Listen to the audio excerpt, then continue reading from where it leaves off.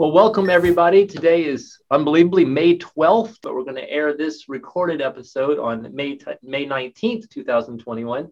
I'm Trey Dobson, Chief Medical Officer at Southwestern Vermont Medical Center and an emergency medicine physician with Dartmouth-Hitchcock Health.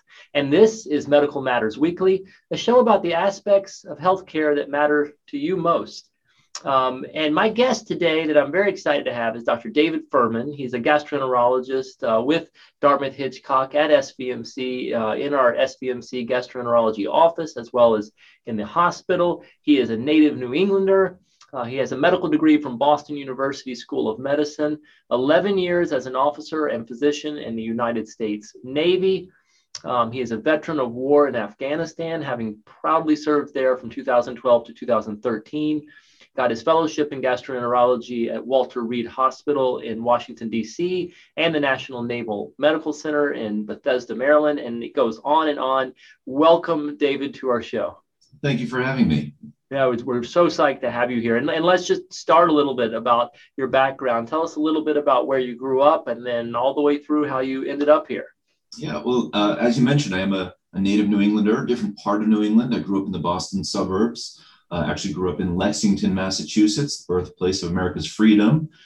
And it's actually, there must have been something in the stars or must be in my blood to be living in a colonial town because, walking around Old Town Bennington or Manchester Village and seeing the colonial houses and the white churches, and it feels like Lexington once again.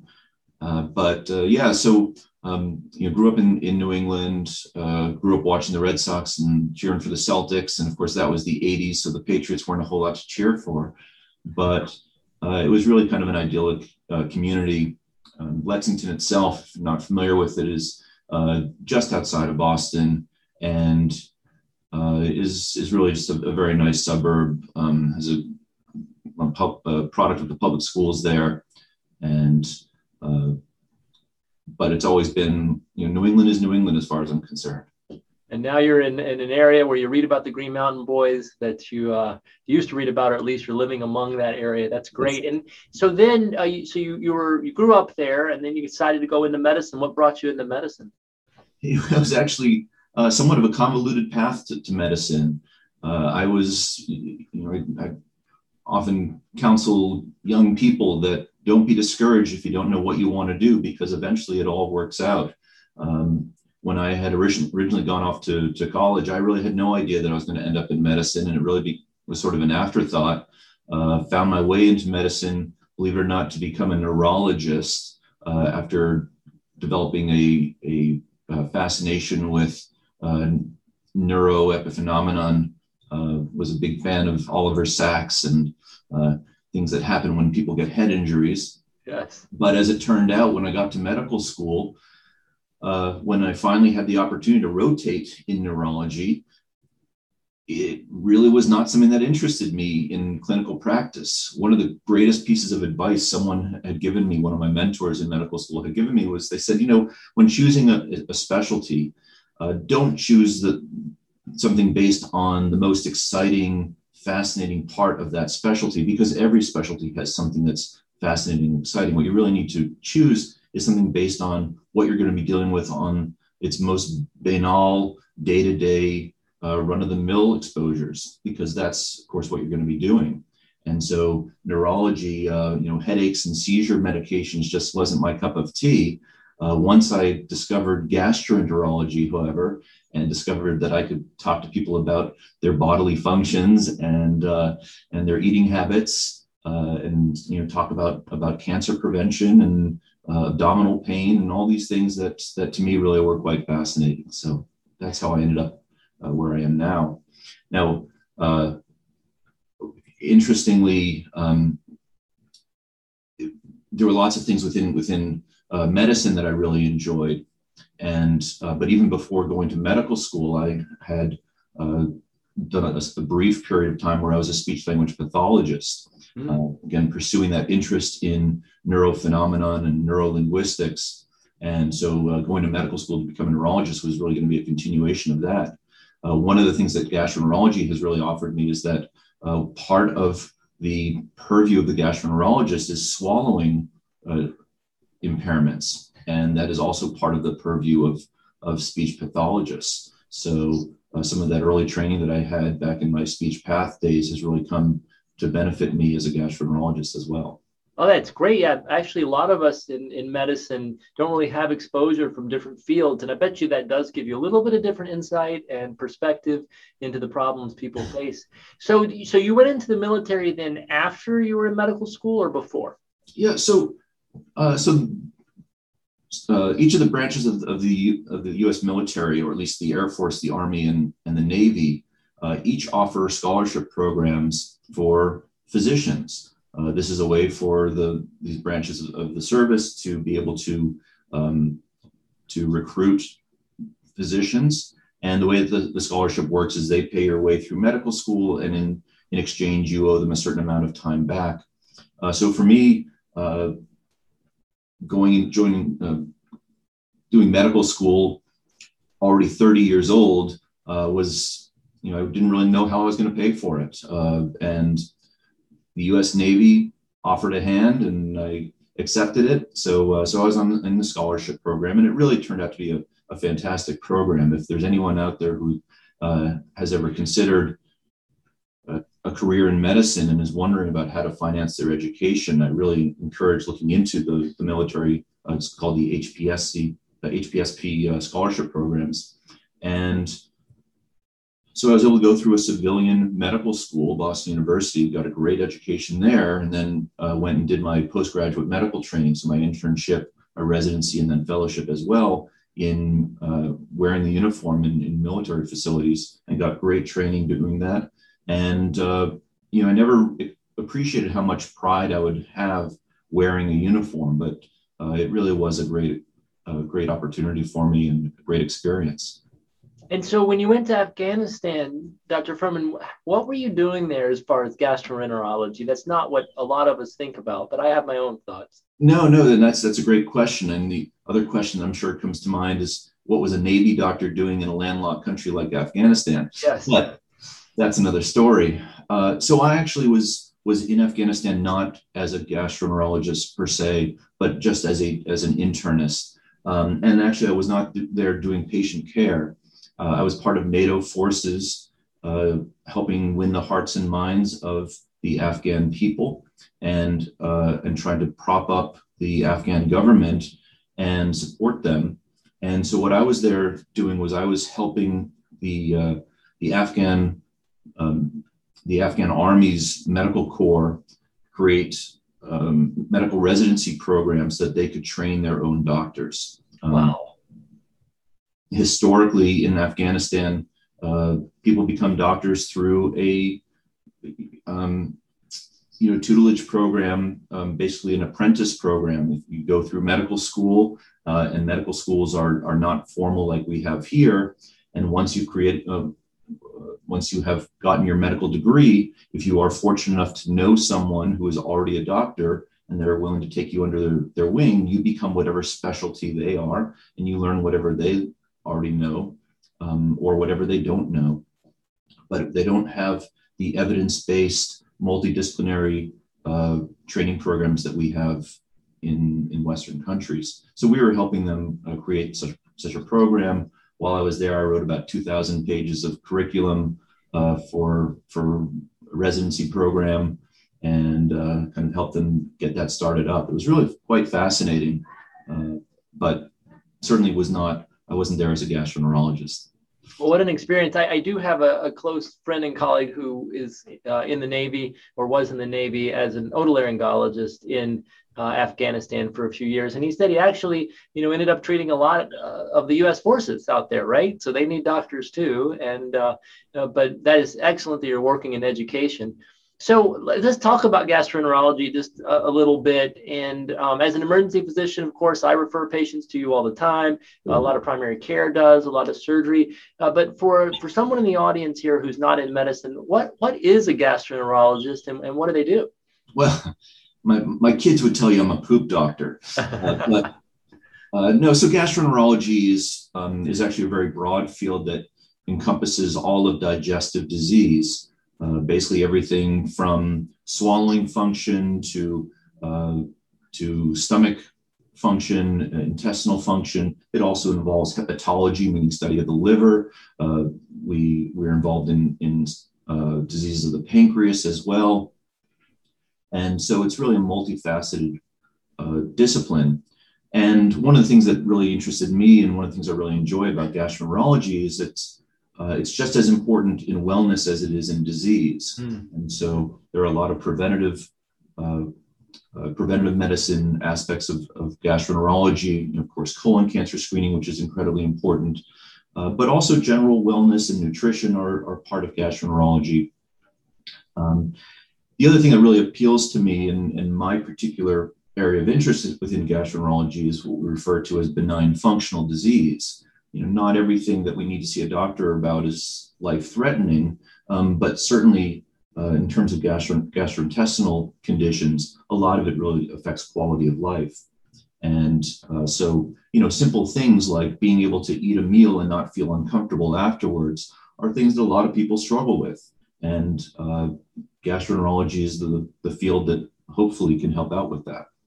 And for the audience as well, if you're not familiar, now, of course, many of you are, and you've actually seen a gastroenterologist yourself, or you've had a family member see one, or one, is that gastroenterologists, they sort of bridge, they're internists by training, so internal medicine, and then also are proceduralists, nearly like surgeons, doing lots of procedures. And Dr. Furman, just tell me a little bit about the procedural offerings here at Southwestern Vermont Medical Center. Sure. So generally speaking, when we're talking about gastroenterologic procedures or gastrointestinal procedures, we're talking about, we call endoscopy. Endoscopy is technology where we use a fiber optic camera scope that is able to go in through a natural orifice, usually the mouth or the backside, and examine the inside of the digestive organs.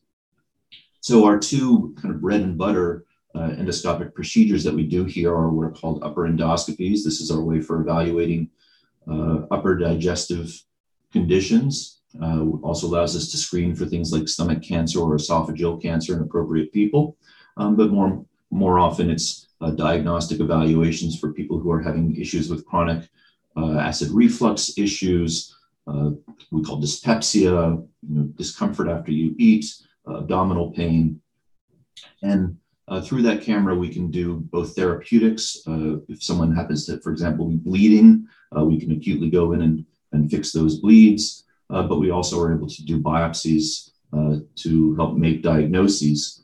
Of course, at the other end, we're doing colonoscopies. This is our gold standard, best way of screening for colon cancer, but it's also a way of, again, evaluating for certain lower digestive symptoms and intervening if someone has bleeding. There are more advanced procedures that can be done endoscopically that we are also doing here with the help of some more specialized of my colleagues, where we can do procedures to intervene for issues with gallstones.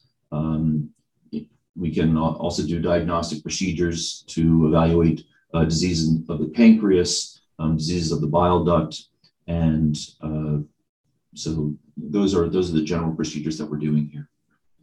So for the audience that's local here, let me just give you a little background or a little bit of what's going on in gastroenterology now. So we have Dr. Furman as well as his partner, Dr. Kola Kumar, both gastroenterologists. We have an office with a nursing team and support services. And then we have all of the endoscopy procedural area that Dr. Furman was talking about in the hospital. But outside of the service area, because this podcast goes beyond here and in much of the rest of the state of Vermont, there's University of Vermont Medical Center. Almost all of the community hospitals also have gastroenterology, and then Dartmouth Hitchcock, of which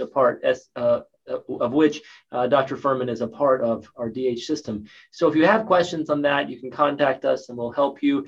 Contact your primary care doctor. They know how to get you into the right place. And we are improving access. Access throughout the state for gastroenterology has been difficult, but it's improving.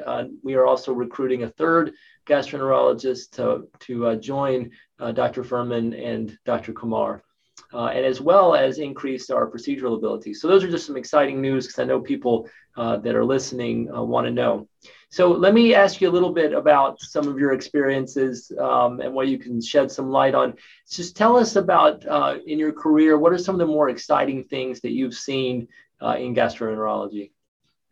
Yeah, so it's interesting question. A lot of times when I can imagine that when doctors are relaying what are some of their most memorable experiences or most rewarding experiences, it's going to be the exciting thing. They cured some disease or saved a life, and certainly I have had opportunities where I've acutely intervened for someone who is really quite ill and been able to help turn them around, and of course that is very rewarding.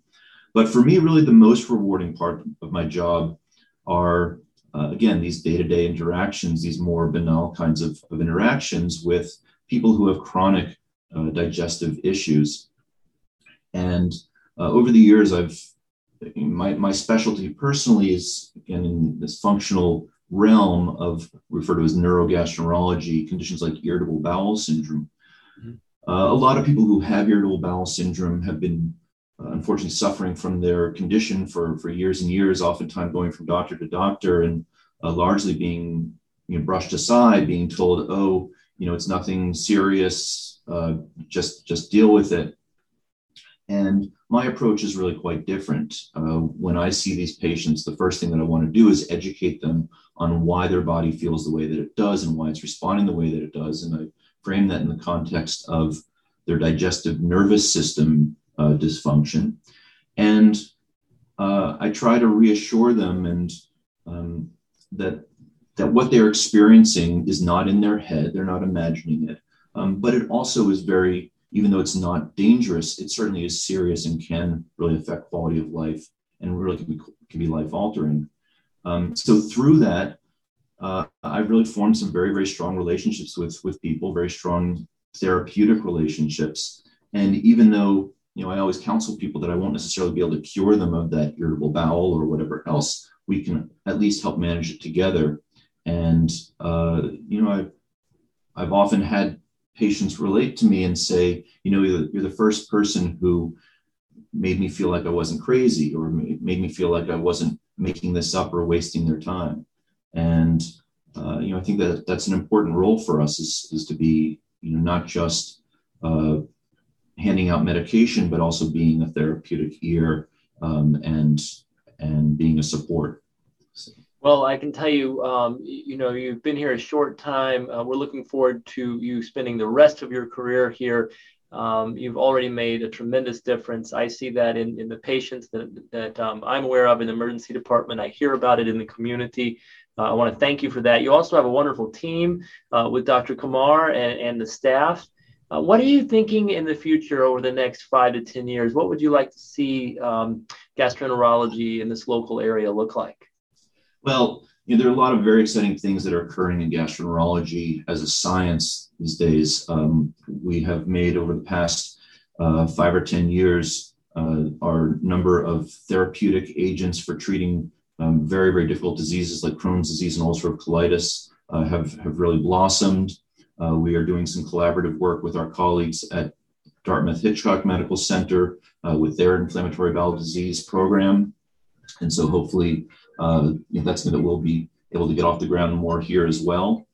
One of the great frontiers in medicine in general, but in gastroenterology specifically, is understanding we call the microbiome. This is the bacteria that live in our digestive tract. We really think that it's probably the key to lots of disease and lots of wellness. And there's lots of great research that's being done into that. And we're hoping that therapeutics to be able to alter that microbiome and provide treatment for diseases is going to continue to grow, and that will be part of that as well. And then in terms of endoscopic therapeutics, that's also a very fast growing field.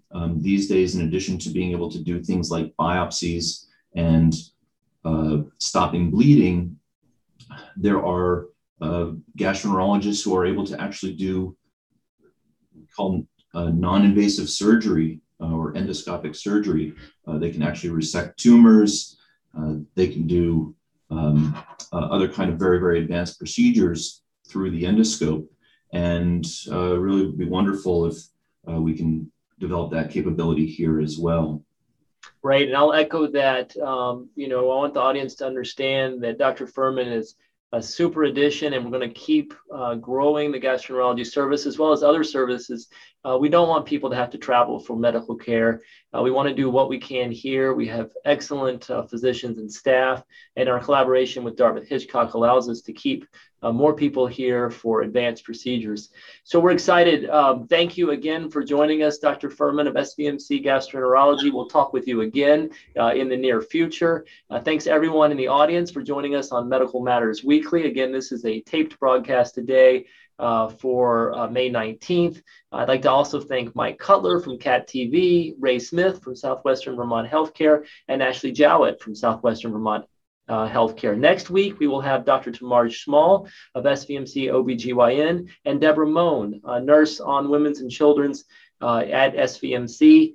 We can send your questions ahead of time to wellness@svhealthcare.org. I'm Trey Dobson. Go out and find joy in everything you do, even in the face of adversity, and we'll see you next week.